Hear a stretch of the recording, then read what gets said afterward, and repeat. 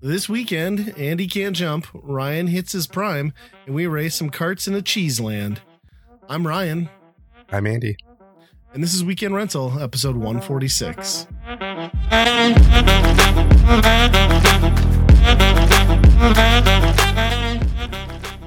Well, I say we pick things up on a topic that we left off on last time, because I was skeptical of your news of Nintendo being Nintendo again. And you tried to warn me that Metroid Prime Remastered thing was going to turn into a shit show. And I was like, no, that's going to be fine. And it wasn't. And you were right. And I was so pissed. What happened? Why Nintendo us again? Nope. How can they not just make enough of something? They had to have, like, based on the sale of Dread, they should have had rough estimates on how many of these should have been released, right? Yeah, I feel like there's like it's a trickle that they're doing. You know, they have them, but they're trying to pump it or something. I don't know. It's weird. I don't get it. And the scalping then went crazy. So I wanted to buy it at Best Buy because I had a gift certificate. So I was like, I'm going to go there. And of course they got none in. So I go to the one Target. They got none in. And I think had I maybe done Walmart's the day of, we just happened to get a blizzard that day too. So I didn't do the round. I think I probably could have found them at Walmart because it seemed like a lot of people were picking them up there. But yeah, my whole local area was out. My parents just happened to live hour and 20 minutes away in a small town with a Walmart. So I just texted and was like, hey, by chance, when you're at Walmart, can you look? And they had 3 copies and she got me one. So wow. And that was the day after launch. But yeah, a lot of angry people. I saw some people that were just like, well, why do we do this? Like, why do we allow Nintendo to make it hard? Why do we go out of our way to buy products that they make hard for us to get? It's a good question. Yeah. Especially after, like, it was already delayed, right? Compared to the digital. Yeah, kind of, right? Because it was like available digitally. So you'd have figured there'd have been a first wave of people that bought it. But I mean, they should have anticipated, because Dread sold well at 60. You're doing, I mean, that remaster, maybe I guess if people bought it on the Wii, but even then that was a long time ago. You're doing like a full remaster and you're selling it for $40. And there's been kind of a drought of first party stuff. It shouldn't have been that hard for Nintendo to be like, yeah, we're going to move a buttload of these. Yeah. So let's produce more. And then to put out the statement, they're like, oh, we're very surprised by demand. Like, why? Yeah. Why are you surprised? You know, the last thing they probably tried to do with this was the Game & Watch things. And that probably didn't have the demand. So there's that. I still see some of those. So did you end up getting a copy? I guess I didn't even ask you. No, I haven't even been to town since it came out, really. So. Okay. You haven't attempted yet. I mean, it sounds like there's a restock and they'll be trickling in over the next few weeks, but still kind of a bummer because I think a lot of people were clearly hyped for that. And then it just turned into kind of a sour thing. I put it in. I've not played it yet. I'm not playing it. I'm playing it through my son. I was like, here's the controller. Let's do this. And yeah, man, like that looks real nice. Like it in like the dual stick controls, and like you forget like how monumental that game was in comparison to a lot of the other first person stuff. Like it holds up like a Halo would hold up. Like I feel like there's time splitters. There's Metroid, and then there's like Halo. And I feel like those are the games that, well, if you're going to go PC, you can get into like Half-Life 2. Sure. Like a lot of that stuff does not hold up, but this really holds up well. Like the level design, the exploration. Instantly, though, you're slapped in the face with the backtracking and like the dead ends, which is very Metroid. Yeah. Like it's starting to come back to me just how much backtracking there will be in the future. But so far it's been really cool. He's maybe sat with him when we got a couple hours in. So he's getting the first couple power-ups. And yeah, pretty pleased with the work they put into it. And I don't think you'd even have to do that much because that game looked so good back in the day. So like what I should do is like do a little comparison and throw the GameCube one in and the Wii and just kind of look. I bet there's a big difference. There probably is, yeah. But like having that nostalgia in your head, it's just like, well, this looks just like I remember. But yeah, I'm sure it's incredibly different. Even like having the texture work that they did seems like a big deal. Yeah, and having the proper like 16:9 ratio is big because on the Wii that was stretched. None of those games like had that. Well, they weren't intended, because the Wii started out on the 4:3 as a standard sort of time frame. But yeah, pretty pumped to have gotten it. I'm curious to see how my son likes it as we progress. So him being a big Halo fan, I think he's gonna, and he likes Metroid too. I think he's gonna be really into it. And then weirdly, something that almost never happens with our podcast is like a big hot news nugget dropped like 2 hours before we started recording this. And that is that Metroid Fusion's coming to Nintendo Switch Online expansion pass on the 9th. So we're getting another Metroid included with that service. That might be my favorite. Yeah. And I've played almost none of it. I never picked it up. I've put like an hour into it. Fusion was the original, right? Because like Zero was the reimagining of the original. Yep. Fusion is like the other suit basically out there, the SAX or whatever. And that, when I first played that, it was kind of terrifying. I mean, Metroid already has terrifying notes, right? Whether it's like as a whole, maybe not so much, but there's certain aspects I feel like the music is creepy on its own, But then you add something that's constantly hunting you and you know exactly what it is. Yep. That's scary. Yep. It's they tried to do that with, Dread, with the robots in Dread, and it was too much, I thought, in Dread, but it was the same type of system, I thought. Sure. Yeah, I'm looking forward to having that conveniently available to me. I think I want to say I do own the cartridge, though. I just never played it. I think I got it later on collecting, but I'm excited to give that one a go. I'm going to get through remastered first, of course, but yeah. So it's good and bad times if you're a Metroid fan right now, I guess is what we're trying to say. Yeah, I mean, who would have thought, though, Metroid games being hot again and, for a good hotter year than now. Ever. Yeah. Yeah, for sure. It's cool to see. Have you picked anything up then or played anything new? I scrounged around on Game Pass for a while the other day. Okay. There's been some new additions, right, with the start of the month? Yeah. I played a somewhat older one. It's Citizen Sleeper, which it's kind of a D&D campaign, I would say, more than a game. It's it's a storybook, or it's a story with lots of reading and lots of character work and lots more reading, and you use dice to progress the story. And the mechanic is basically just kind of like keeping yourself different gauges up so you get the maximum amount of dice to use. Sounds kind of slow and painful. Yeah. By the end of it, I didn't care about the story at all because it had the writing in it is pretty good, but it's very philosophical type of writing that just kind of drags on. And I don't know. I by the end of it, I was just kind of skipping through it, and then you basically using dice, and it's like, well, the whole point of the game is to progress the story with these dice. So like, what am I even doing here? You're just like, I've had enough of this storyline bloated garbage, and like the gameplay is not doing it for me. So yeah, I mean, it's a cool world, but indie game or indie game. You're kind of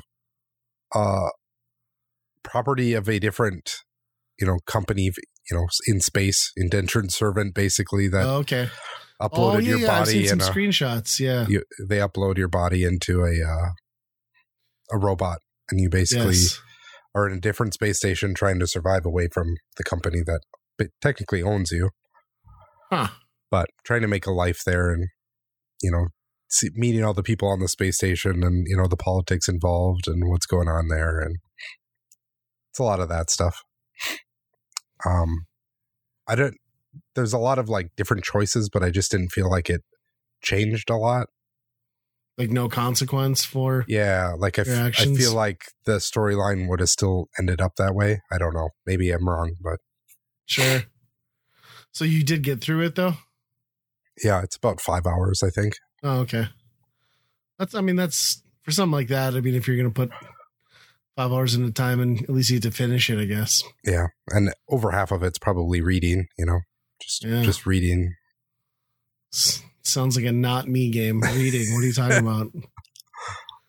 I'm surprised I got that far into it. I think I looked up how long it was, and I'm like, well, I have to be almost there, so I might as well finish it. But yeah, at that point. Interesting. Anything else new on Game Pass that caught your eye? I picked up Hi-Fi Rush.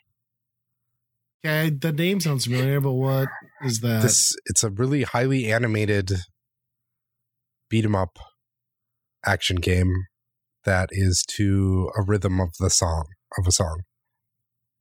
So you like time your attacks into the beat? Right. So throughout the whole game, there is a running beat of different songs. And some of them are just kind of generic ones that they come up with. Okay. And some of them are not. They're, for example, I think the first boss I got to, which is almost pretty much all I've played of it, but the first boss is like a Nine Inch Nails song that you're doing the beat to. So it's kind of fun. Yeah, so you have a old iPod like in your chest. Okay. And that's kind of like what the world is going off of. Everything around you is kind of beating to the music too. Okay. Kind of like a Samba de Amigo style world, Sure.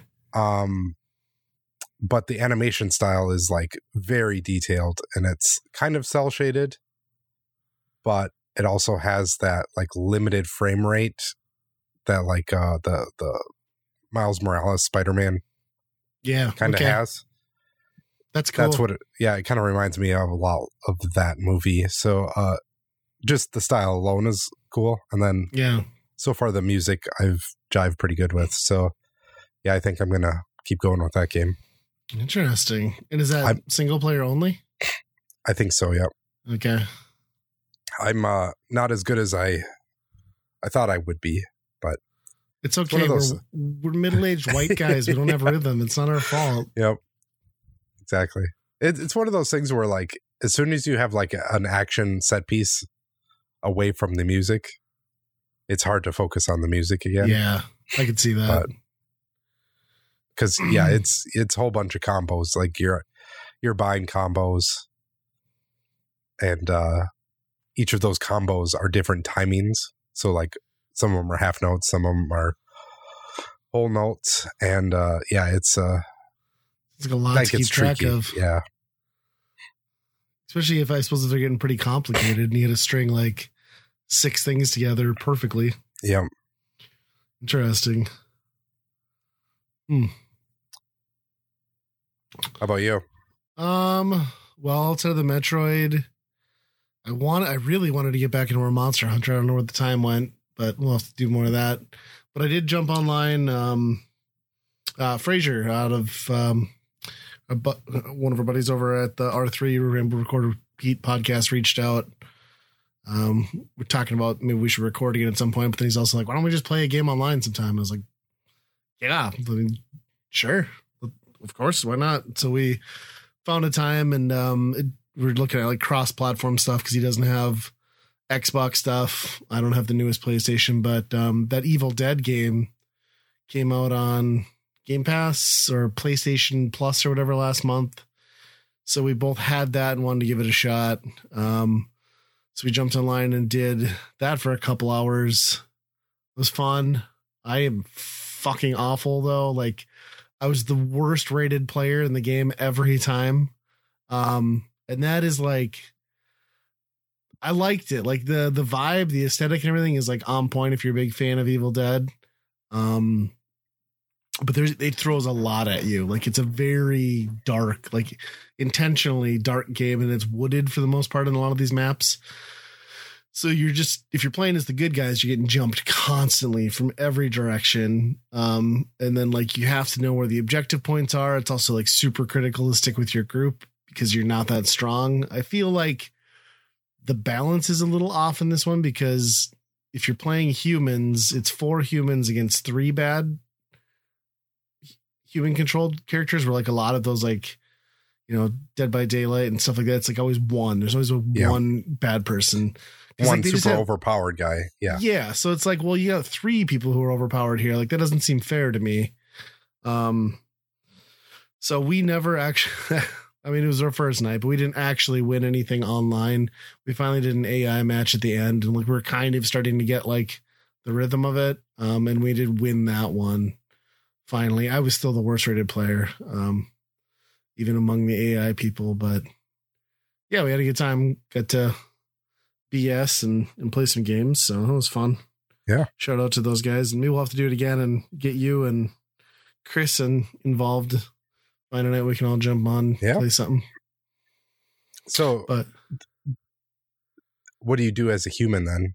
Basically, just try and run. Yeah, so like a lot of those games, you know, it's like get to your escape. In this one, so the objective of every round is, as the human, you need to find the map pieces to locate a dagger to perform like a ritual incantation that reveals the location of the Necronomicon. And then you have to defend the Necronomicon from falling into the wrong hands, so that it doesn't like do more bad magic. And then if essentially you've like secured it at that point, and then the mission's over. So it's just kind of this 4-point run where you're like trying to get to the next objective on the map. And then obviously if you're the bad guys, you're just trying to prevent that from happening. So then along the way, you're basically looting, you get limited resources. And then if you do happen to die, you can revive people, or if they die, you can capture their souls and like resurrect them at certain points. But it's, again, you're a sitting duck almost. You have to get to those points, they'll be murdered or tracked. But it's pretty cool because you can hop in a car, but also the other people can like possess the vehicles, and like it gets kind of nuts. And there's like some horrific jump scares that I'm pretty sure both of us about shit our pants, where like just like flashes up on the screen. I was not at all prepared for that. But yeah, like totally captures the vibe, aesthetic, and like what you would want as an Evil Dead fan. I mean, it's good. There's good quips in there too, one-liners from everybody. It's old style basically then. Yeah. Yep. Okay. And actually it mixes everything. So they've got like different versions of Bruce from like the first film up through like newer stuff. It's kind of interesting. And then even the baddies, like you can play as the original bad people, or you can be like the newer versions from the series. And it's kind of, It kind of does it all. It's not a style of game that I am particularly good at, and I've played them before. However, I think if you had a group, you know, where it was everyone you knew and you fill the lobby, it'd be pretty sweet. So I was just glad I got to play it finally. Yeah, that's cool. I feel like a lot of those type of games is once you know the people that are in there that know the meta, know how to play. Yeah. And know the choke points of, you know, the common areas or whatever. Yeah. And that was definitely the vibe I got, was like, you need to put the time in to understand each map, the objective, the points that are important. And then you're probably going to do pretty well, but it's a slow burn to get there, I think, if you don't. So, but I mean, I recommend checking it out. It was cool, especially for free. I mean, what can you not for free? I think didn't we already get it free on Epic though over like the holidays too? I think so. Yeah. think it was an Epic Store giveaway at some point, but Yep. Yeah, I think that is. I think that is the only game I played then. Besides, Yeah, we've hit high rank in Monster Hunter, but haven't done much beyond that. Yeah, that's right. We did. Yeah, so we got to like. So we got past post credits. Now we're in like New Game Plus. Pretty much is like we've unlocked the second wave of things in Monster Hunter where we actually have like upgrade options. We can embed crystals and stuff into our gear. So yeah, I think we've been sitting here scratching our heads like, when are we going to get to that? And like we finally broke through. So yeah, we got to get back in there for sure next week and get a couple more nights in. Cause yeah, we had kind of on a roll, right? An exciting point in that. It's just finding the time to do it. Yep. But yeah, Monster Hunter's still great. That's the update on Monster Hunter. Yep. I also, they had, At Games was running a national owners sale for their Legends stuff. And basically it focused more on like the accessories and add-on packs for like discounts and like prizes and stuff. So I finally pulled the trigger and I did order that drop-in arcade stick for my At Games pinball table. And then I also bought the Vibs board, which is like the visual display board that you can, it's not a mod, I guess it is sort of, you put it in so you can basically dual screen a PC. And so when I use PC, I can control the images in both the backsplash screen and then the play table. So obviously it just lets you map like you'd want it to, so you can get the full effect. And then I don't know when that stuff will come in, but it was deeply discounted. I think I got them both for under 200 shipped. And that'll pretty much, if I put the effort into it, if I ever get around to it, because I don't know when that time frame is going to be, but essentially with the stuff I've been watching, I could get unlimited pinball tables. I found there's, what is it called? Like Pinup or something like that.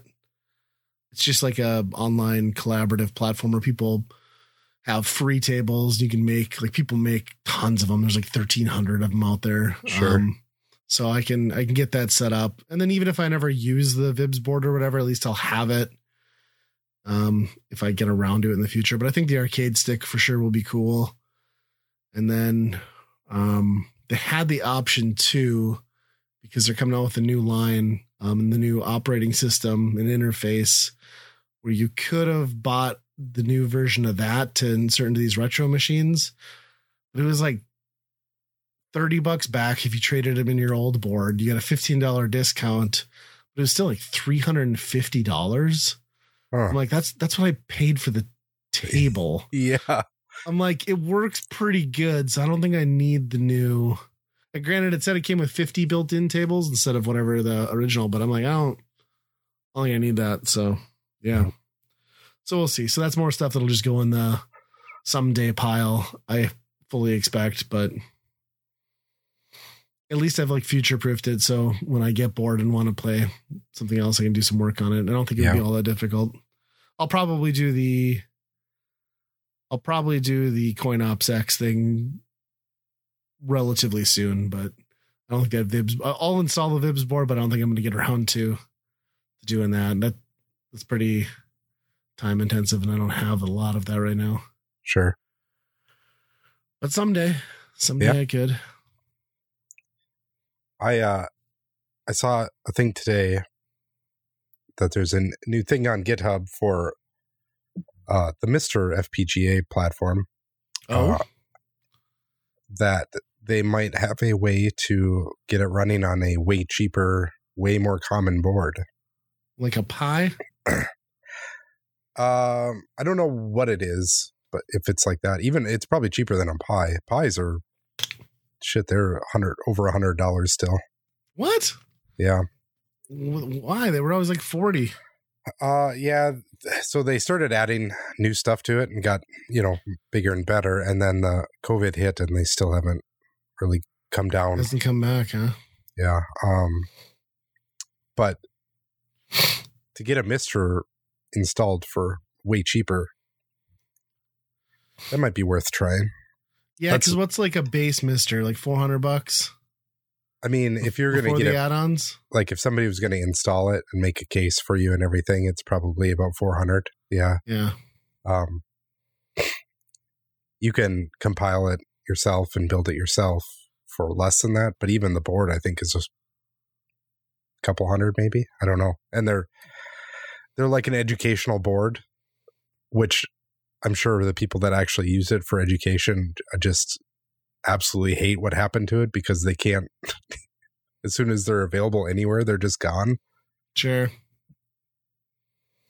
Yeah, I like the work that's being done on the Mister, but I'm waiting for like in 5 years when there's the next thing that's like the Mister, but it's just like stupidly easy. Like, yeah, doesn't need a bunch of add-ons. Like things will be mostly just drag and drop because the community will have them ready. And because that's not that far off, right?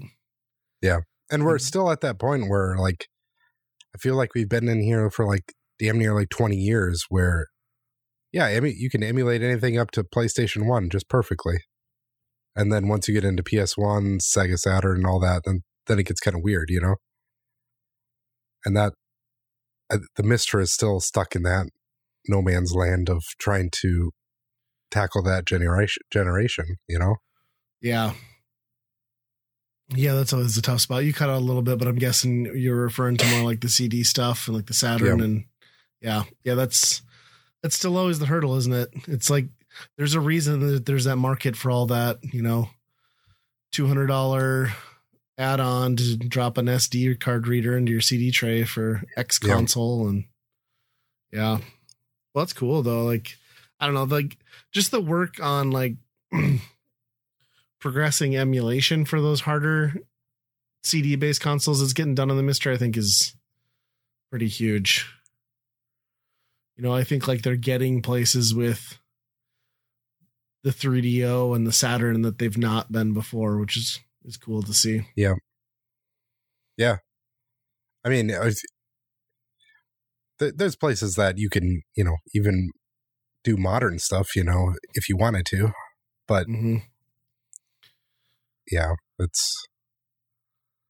Yeah. Why isn't that weird? Isn't it weird that it seems like the modern stuff is like instantly up and running like pretty well on stuff? Like, is it because like the architecture is just, it's gone like straight PC or like Android based? And so like, yeah, it's just not that difficult. There's not like custom, CPUs anymore. And yeah, it's probably just breaking the security locks on anything and you're good to go, They don't have to take into account like fucked up chipsets from Sega and Atari. Like I always think that too, like how bad the Jaguar is with like that fucking awful infrastructure.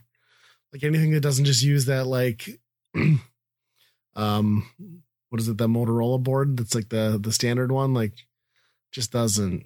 The other stuff is just terrible. I've watched even some people with Misters, they're like, we're doing a Jaguar night, and then you turn into their stream and it's like, oh, you're getting like 1.5 frames a second there. Like, you might want to turn this off. Well, so. Nobody's ever put the time into it, I'm sure. Right. It's one of those things where you have to have you have to have a pretty major passion to solving the Jaguar to get it going. I feel like, if you're going to like put that much work into emulating the Jaguar to get it perfect, you're like, to me, that's the same sort of like weird fetish to be like the type of person who likes to like, those people that like to like masturbate by like sticking a stick up their pee hole. Like, I feel like that's about the equivalent of that's the same personality. You gotta like, you're pretty fucked.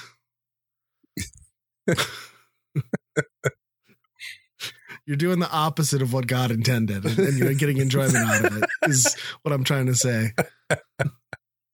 It's about the equivalent. That was a Jaguar's pitch line, right? The opposite of God wanted. Do the math. I got a good segue to that. Okay. I watched White Men Can't Jump for the first time last night. Yes, I'm staring at my copy for the Jaguar right now. Yep. That movie's a lot different than what you expect, isn't it? Yes. It's weird. It's a weird drama, very Jeopardy heavy. Yeah, Alex Trebek makes a appearance in that movie that you would never expect to happen. Yeah. You think you're getting into a money about like street basketball, and I mean, I guess you kind of are, but not really. Not really. I mean, yeah, it's about. I'm not sure what it's about. There's nothing that happens. The only character development in the whole movie is Woody Harrelson. Yeah. Dunks at the end, like that. Yeah. He couldn't dunk and now he can dunk. That was the only thing that progressed in that whole movie. Yeah. So when that came out, obviously you and I were much younger, but I remember seeing that for the first time too. When I came like syndication or something, I was like, this was the movie. Like this was hyped up. Like everybody's talking about it. Like, I don't get it. I think it's just it had a catchy title and it had a couple celebrities at the time. And because it's, Wesley Snipes is big. Woody Harrelson was big, but yeah, it's just not a cohesive film really. No, it doesn't value it. To me, it doesn't value the viewer's time, which I think is the worst part. Yeah, because those same mistakes keep happening. It's like we did this again, and then we did it again. And that the actress who plays his girlfriend, she just annoys the shit out of me. Oh yeah, I think that was on purpose, but maybe not. Yeah, probably. I think. I wonder if like the street talk and the Yo Mama jokes and stuff like that were a really fresh thing at that point. Yeah, maybe. I mean, I guess that was probably when you were starting to see more of that culture like bleed through into the mainstream. Because when did that come out? It was like late 90s, mid 90s, mid 90s. Yeah. I gotta look now. 95. Is that too soon? Yeah, I would say 95 or 6. I would say. I guess it was on the Jaguar. Oh, geez, 92. Really? Okay. Wow. Well, I guess that makes a little more sense than like the cultural touch points. But then a few years later, then they made a White Man Can't Jump game for the Jaguar. Wow. Yeah. White Man Can't Jump is a weird one because it's not really funny. It's not really a drama. Doesn't really teach you anything. I don't know. No, there's nothing that happens in it. There's, I watched it and I couldn't believe that this was made and was as popular as it was. And then I started to think, is Woody Harrelson the first Chris Pratt? Don't do that to Woody. He doesn't deserve that. I mean, Woody has talent. Okay, but he was made famous for being a dumbass on a sitcom, right? Yeah, but Woody, come on. He's the bald, unattractive everyman who somehow still was like an A-lister in Hollywood. Like nobody is like looking at Chris Pratt in that way of like, oh, he's just our buddy. I don't know. I think I have a harder time believing Woody Harrelson as a badass. Like what he is in Zombieland compared to what he is in Cheers. That is so far on the opposite ends of the spectrum, even compared to like Chris Pratt. But he's done like that stuff. Like, wasn't he like American Psycho and stuff where he's like completely deranged and there were roles, but yeah, I mean, I guess it depends on what you have in your head for Woody Harrelson. He's done a lot of serious stuff for sure. Yeah, well, his career is just, I mean, the amount of work he's done over his, like, since Cheers is kind of crazy. Yep. He is a bit one note, though, which I guess Chris Pratt is also somewhat one note. Woody's got more variety for sure, but yeah. I think Woody Harrelson is a better Mario. He would have been a better Mario. Oh, God. I can't even picture that. Be running around asking the toads for Twinkies. Yeah. Well, so what made you decide to sit down and watch that one for whatever reason? I have no idea. I sometimes like in the middle, I'll just have the TV on and turn on Tubi if I don't want to actually stay up and watch anything. And I just randomly put that thing on, just assuming that I'd fall asleep in like 10 minutes. I'm amazed you didn't, because isn't it also like 2.5 hours? Or it's like pretty long. It's a long runtime for what they give you. Yep. It's just a lot of, oh shit, we lost money. We have to play basketball again. Yeah. Yeah. Yeah, it's a weird one. I don't know that I'll ever sit down and watch that again. No. I think I'm good. Would not recommend it. One I would recommend, and I've talked about it in the past, but Picard, if you haven't jumped on Paramount yet, or if you have and you've slept on this one, they're posting the final season now. So it's season 3. I think 2 episodes are up. 2 or 3. It's looking very good. They're bringing back in some more old crew members that hadn't been in the series so far. It also appears, or it would appear, that Sir Patrick Stewart was a naughty little boy with Dr. Crusher, because it seems like maybe they had a offspring together. We'll see. It hasn't officially unfolded yet, but wow. Apparently, like a still senior citizen Patrick Stewart impregnated a probably close to senior citizen Dr. Crusher too at the time. So we'll see. I don't know, but it's looking like all signs are pointing to probably. Has anybody checked in on Wesley Crusher? Asked him how he feels about his new sibling. You know, I thought for sure they would at some point bring him in. But like, I don't know if you can bring him back into the fold in like a serious role after he just like played himself on Big Bang Theory for 10 years. Yeah. I think it would just be impossible. Well, isn't he's doing like some interview thing for it, right? Oh, really? Like he is involved in this, but not in the show. He's like doing Star Trek interviews and shit like that of the cast. I can see that. I mean, now's a good time to do it because with Paramount Plus, like they're putting out the best Star Trek stuff probably ever. Like right now, between Picard and Strange New Worlds, like those are fantastic. So yeah. So I'm looking forward to see where this goes. I'm trying to think. I think they're a pretty limited run, like maybe like 10 or 12 episodes a season. So it's getting pretty near the end. I mean, Patrick Stewart is looking pretty damn old, so kind of makes sense to wrap it up. I expect it to go out on a high note. It's both previous seasons have been just excellent, so it's good. Yeah, I need to get into it.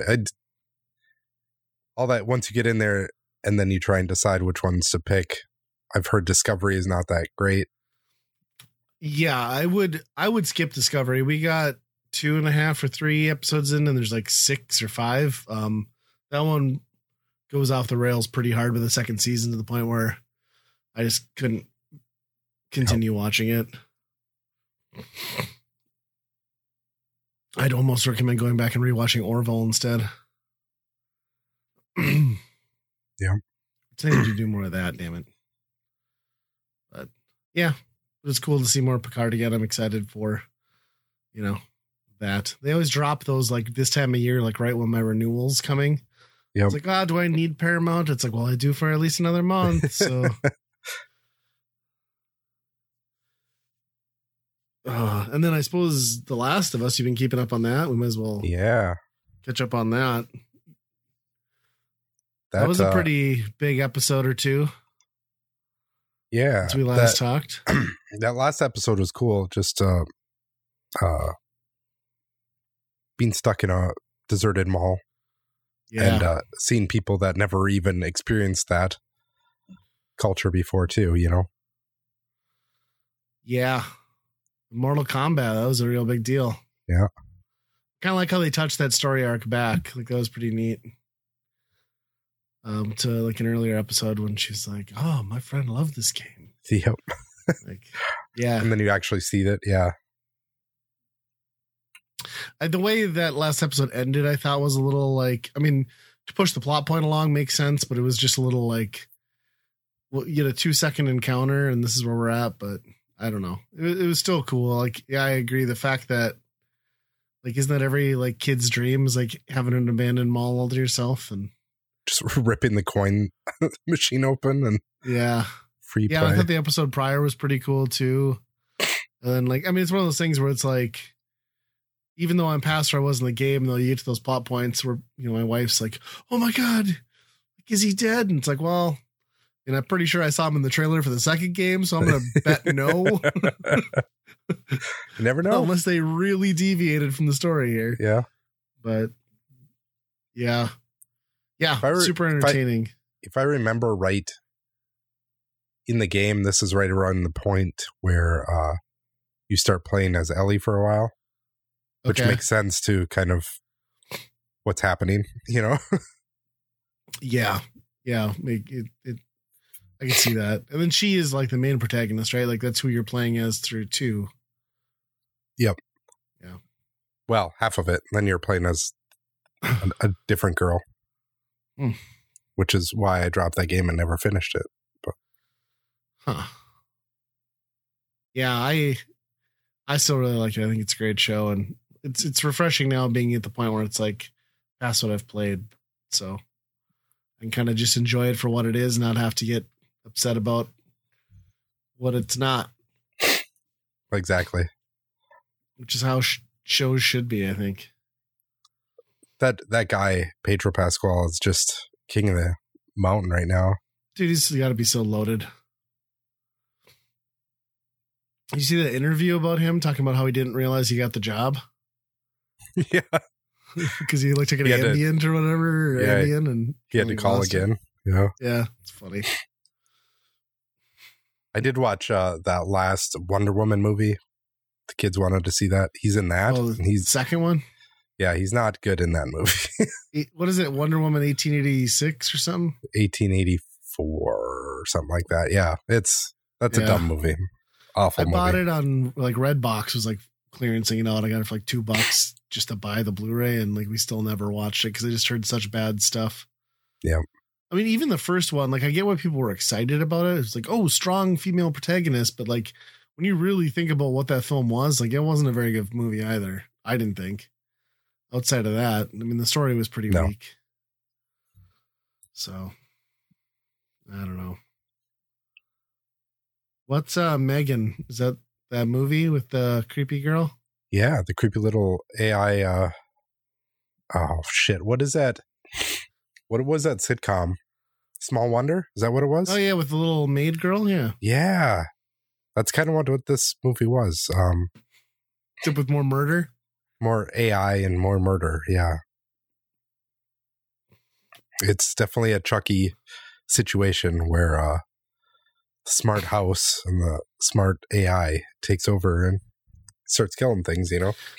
I'm assuming there's a scene where like somebody gets a little handsy, right? Like a little perverted guy and like likes little girls. Is there a scene of that? No. No. What? No. I just assumed that was going to be in the movie. Like get a Lorena Bobbitt moment or something. No.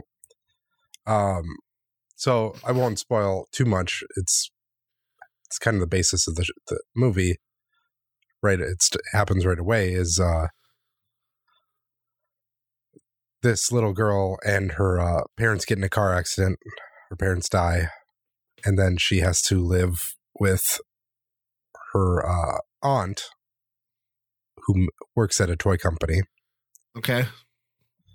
And her aunt is very not very good with kids. Makes sense. Yeah. That's a plot point, I guess. Very, very into her job, that type of thing. Mm-hmm. And that's basically the reason why she invented this toy doll is to, you know. So she could be a negligent parent and still feel good about herself? Kind of, yes. Okay. The part that I was offended by was there was a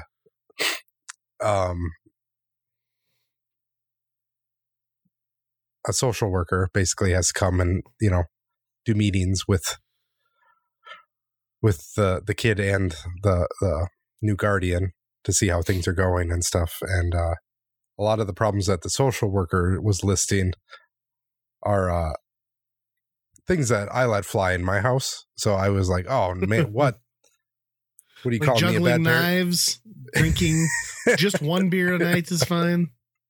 Or, you know, having a tablet in their hand for more than an hour. Oh my gosh. Oh my gosh. Yeah. Well, it's funny you mentioned that because my kids had their like annual pediatrician checkup or whatever. And then apparently like part of the conversation in that room was the doctor asking my kids stuff about screen time. And my son's like, oh yeah, I probably play Switch like 6 hours a day. And I was like, no, he's like, no, you do not. He's like, oh yeah, like six. So she was like horrified and making us look like awful parents. And she's like, my wife's like, no, like maybe on a snow day, maybe on like a Saturday, he gets up to 6 total, but like not every day. That's not a thing. So funny. He's just like belligerent and confident in his number that like 6 a day. Yeah, at least. Yep. He's probably not even awake 6 hours a day other than past school, right? Yeah. Well, for the amount of like stuff I see him running around doing in the house. Yeah. But I mean, granted, my son probably does have more screen time than most kids his age, but it's also a big hobby of his. So, and it's winter, you know, in the summer, it's different. Yep. But it's funny. Yeah, I'm sure like that's like one of those things where you always think about, like, if you get like someone reports you to social services, like, could you imagine like the stuff that people would like criticize you for coming into your home and like just, this is just normal family shit. Like, yep. At least I'm not pulling off my belt and smacking my kids like my parents were. Right. Like, exactly. I think we're doing all right here. Yep. I think we're good. It's like during the school week, I see my kids about an hour and a half or 2 hours a day. So yeah, and there's 4 of them. So well, yeah, like my daughter now, she's at that age where she comes home, she immediately goes down to her room, she'll come up to eat, immediately goes back down to her. So like, yeah, I high and by like 4 times a day. Yeah, during the week is kind of where I'm at with her. They grow up so fast. Yep. Well, what do you got for staff picks? Anything exciting? Clearly not White Men Can't Jump. No, that we'll pass. I do not recommend that movie. We've had a lot of sickness in our house this last week, and that usually ends up with, surprise, a lot of screen time. I'm calling social services. So we were just watching through old movies, you know, that were on the streaming. We watched some Indiana Jones with the kids and stuff like that. And then we got to Men in Black, which I haven't watched that one probably since, I maybe watched it a second time at some point, but. Oh, really? Okay. Other than that, it's probably been when it first came out. Sure. And I gotta say, that one holds up. Yeah. Holds up really well. I think that might be the only one in the series that you can say that about, but. Yeah, the only other one that was streaming was the third one, and that one wasn't.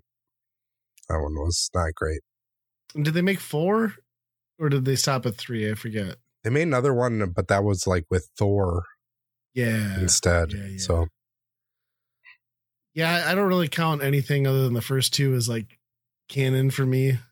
And I think really only the first one is the one that to this day is still like a good cohesive film. Yep.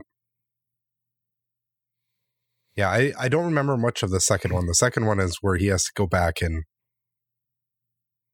because Kay has forgotten that he was what right, a guy, so they right? get him back on board. Yep. And then I just remember there's a Johnny Knoxville appearance. And yep. Yeah.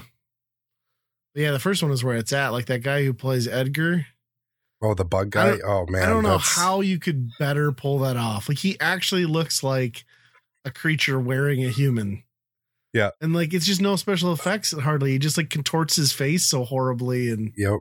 And the way he like tries to pretend to be human is just hilarious. Yeah. Yeah.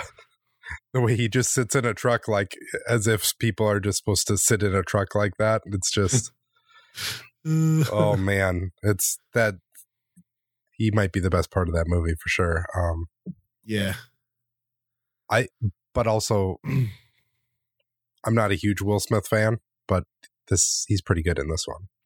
Yeah, I would say that was like, I think I mean, he had that in Independence Day right around the same time. Mm-hmm. But I would say this one was definitely the one that kind of like really blew him up. Like he was like perfect for that role. Like he's just his smart ass off like the Straight Man partner. Yeah. I used to think like he was so cool too. Like me and my friends, like when he walked into that interview thing the first day and he's got like those fucking like boots on, the jeans, and then like orange jacket, and you're like, oh man, Will Smith dresses fucking cool. I want to look like Will Smith. At some point, he had like a motocross like suit on, and half of it was just like tied around his waist. You know, like the bottoms were just. Yep. Yeah. No, that's a great film. I agree with you. That one definitely holds up. Yeah. I watched that. I got that on VHS, and I'm pretty sure I wore that tape out. I just watched it constantly. Yeah. I did start thinking that this has a lot of similarities to modern Marvel films. Like a lot of the situations and the comedy in it are very reminiscent of like how Marvel has their comedy and like the Blueprint, and like the alien threat and what weapons we're going to do to deal with it. And, like, oh, this is, one guy getting into a world that he's not familiar with. And yeah, I could see some of that. Definitely the Avengers type stuff. Yep. Yeah. You're not wrong. So my staff pick is one that's going to be a Hulu exclusive, but I watched that. There's a documentary Too Funny to Fail, and it's basically like the behind the scenes story of Dana Carvey show. Oh, that's this thing. Yeah, I don't know if anyone remembers the Dana Carvey show. Probably not, because it aired like 7 episodes following Home Improvement, which it definitely should not have. And then you don't realize like the star power behind that. So you had like, I forget the name of the guy, but he was a writer on SNL and Conan. He's the guy behind Triumph the Insult Comic Dog. Oh, Robert Smigel.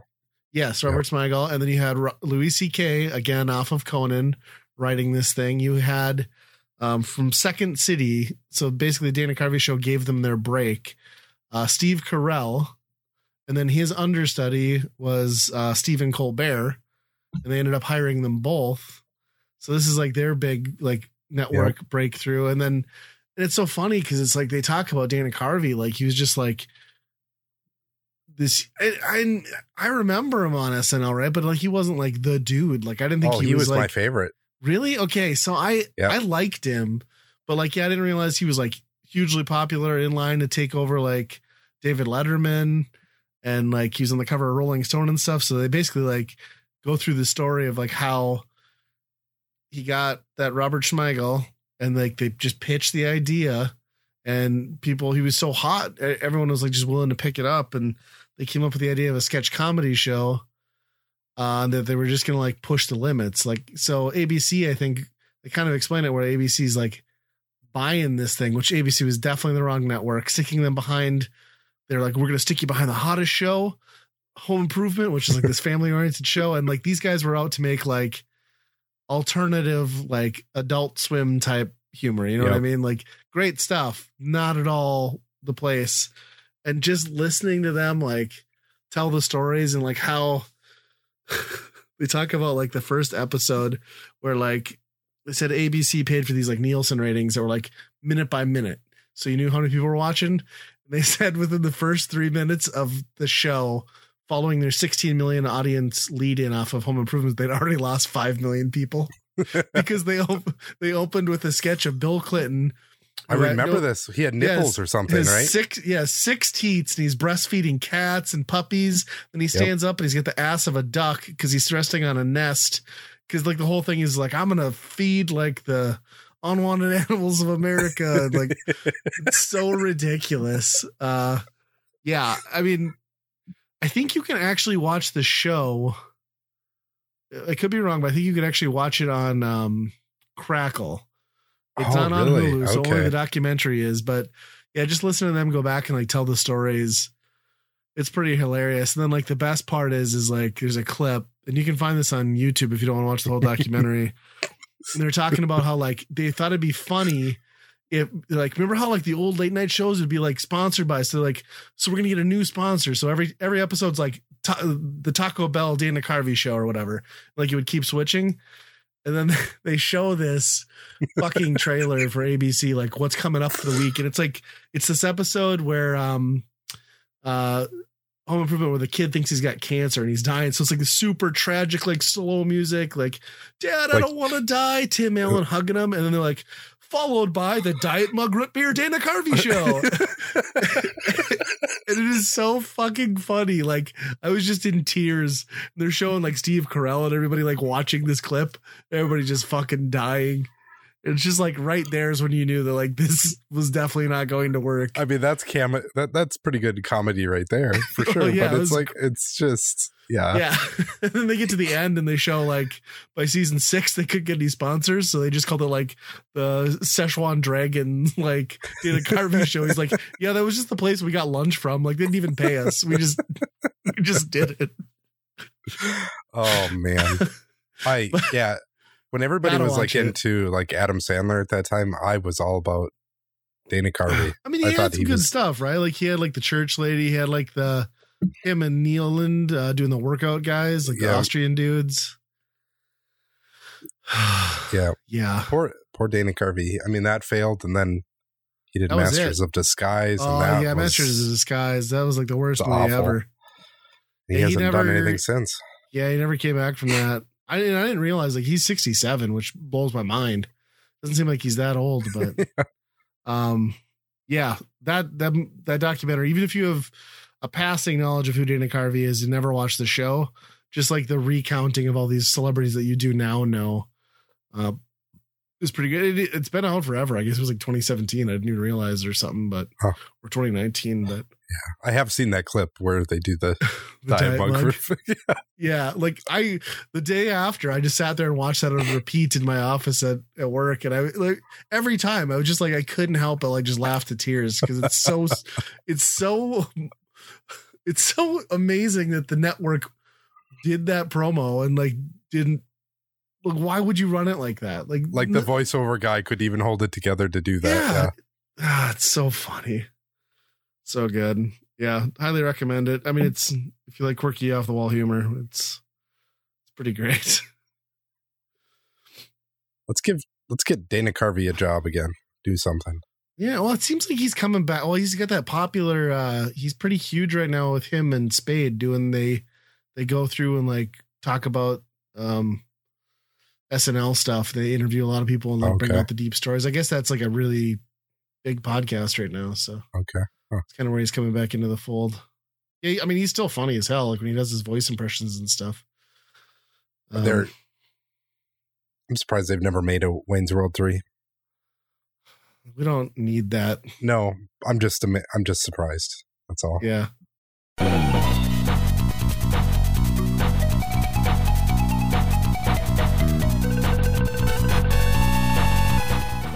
You enjoy our content, head on over to Geekade, where you're going to find podcasts on video games, music, comics, movies, and so much more. And Patreon exclusives like early access to episodes, recording schedules, all available at geekade.com. What's your geek?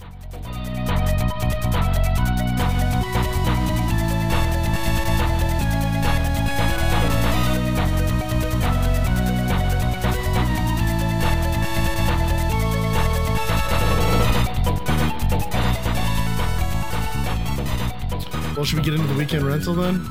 Yeah. So the weekend rental, if you're new, you pick a game for a given system, we play it, we give it our rating on as to whether we would buy, rent, or burn it.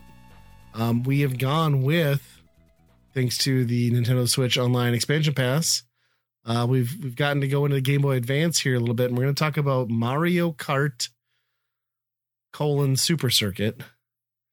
You don't have to say the colon.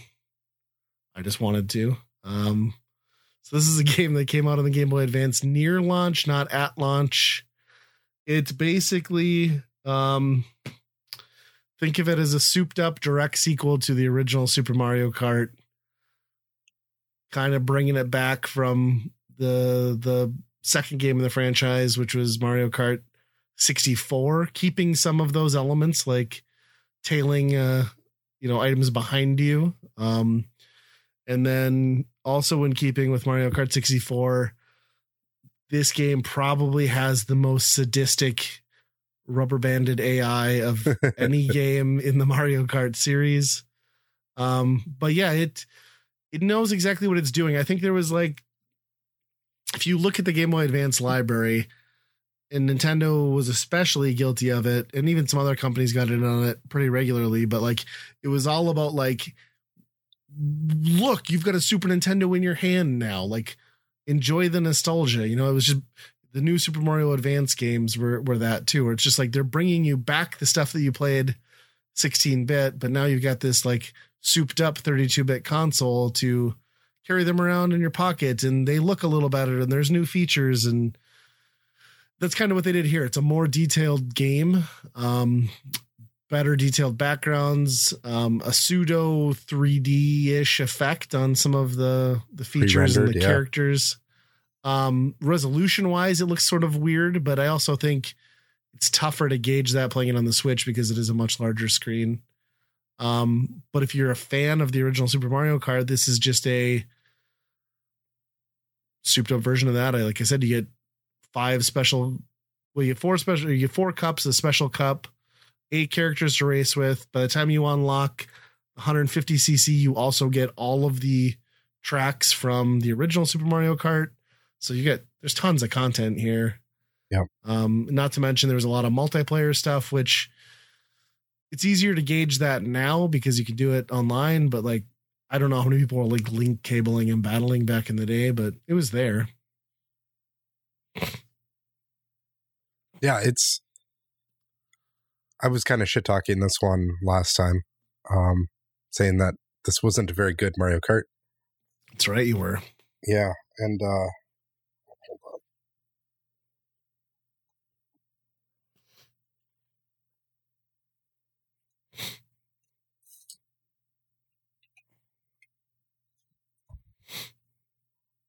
And I got to eat my words.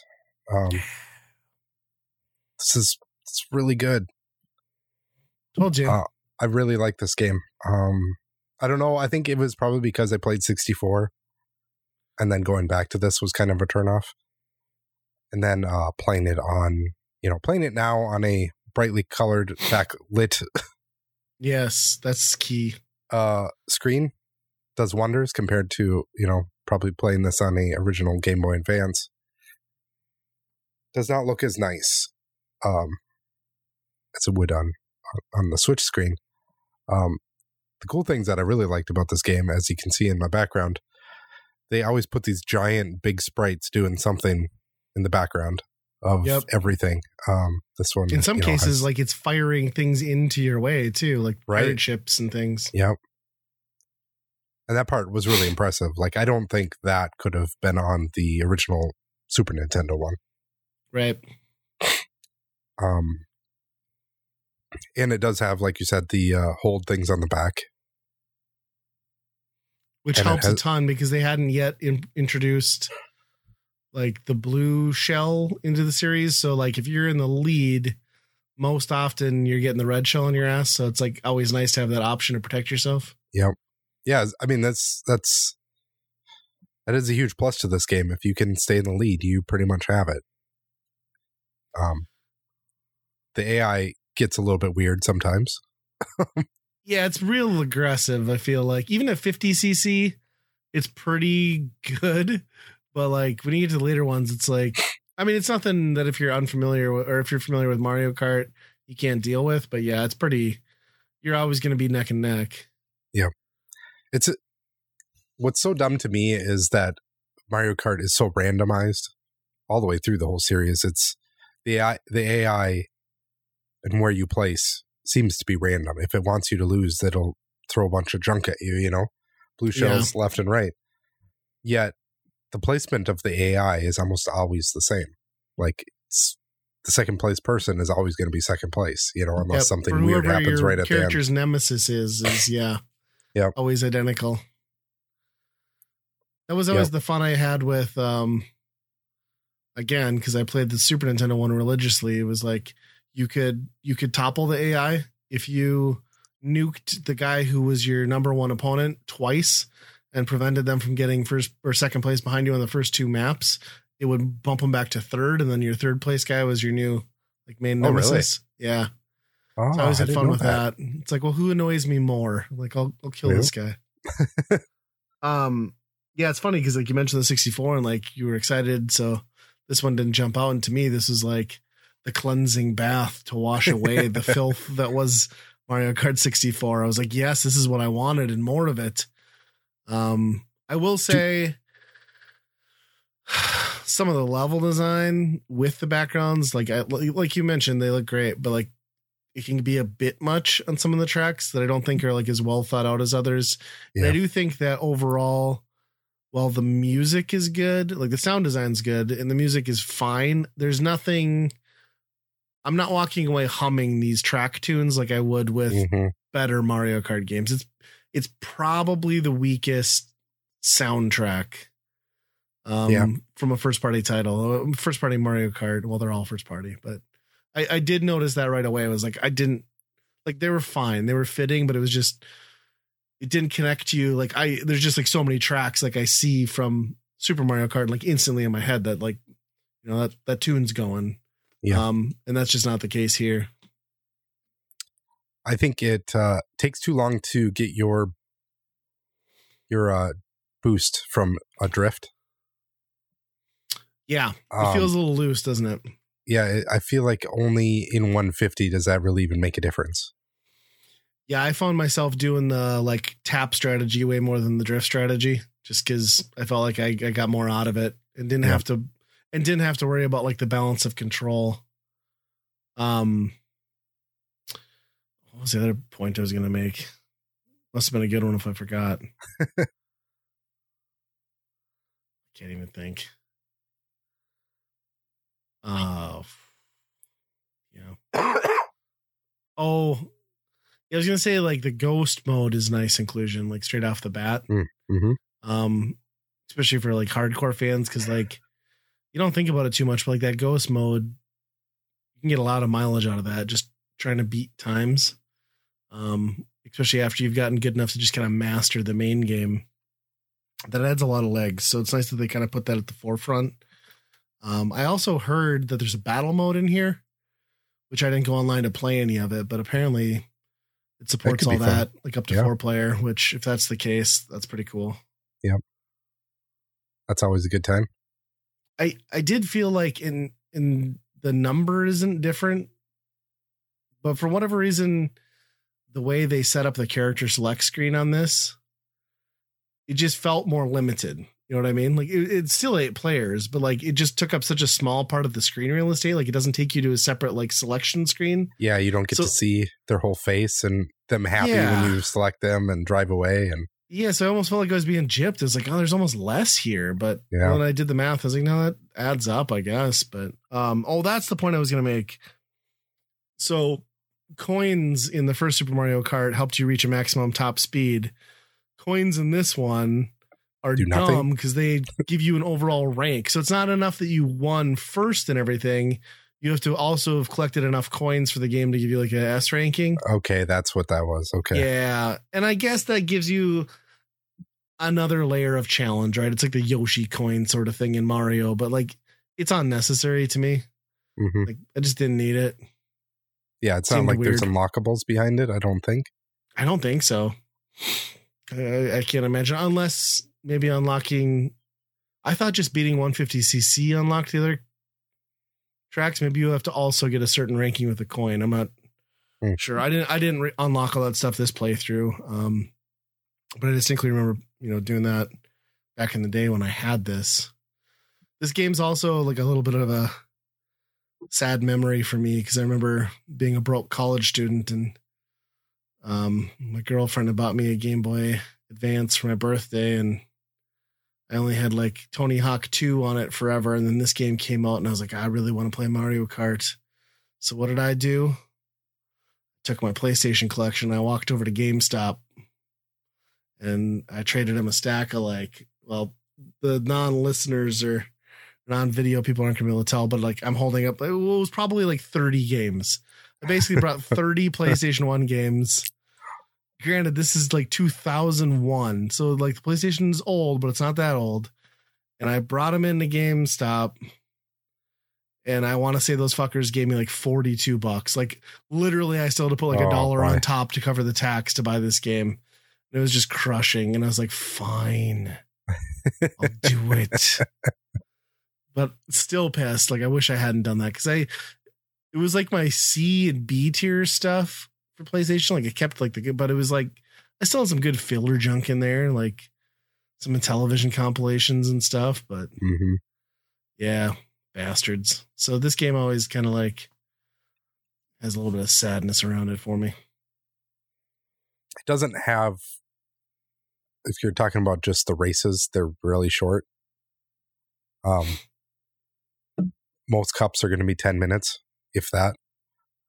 Yeah. To run through. So, I mean, if you're talking 5 cups, like you said, there's maybe some extra unlocks. If you're not playing with anybody else, there might not be a whole lot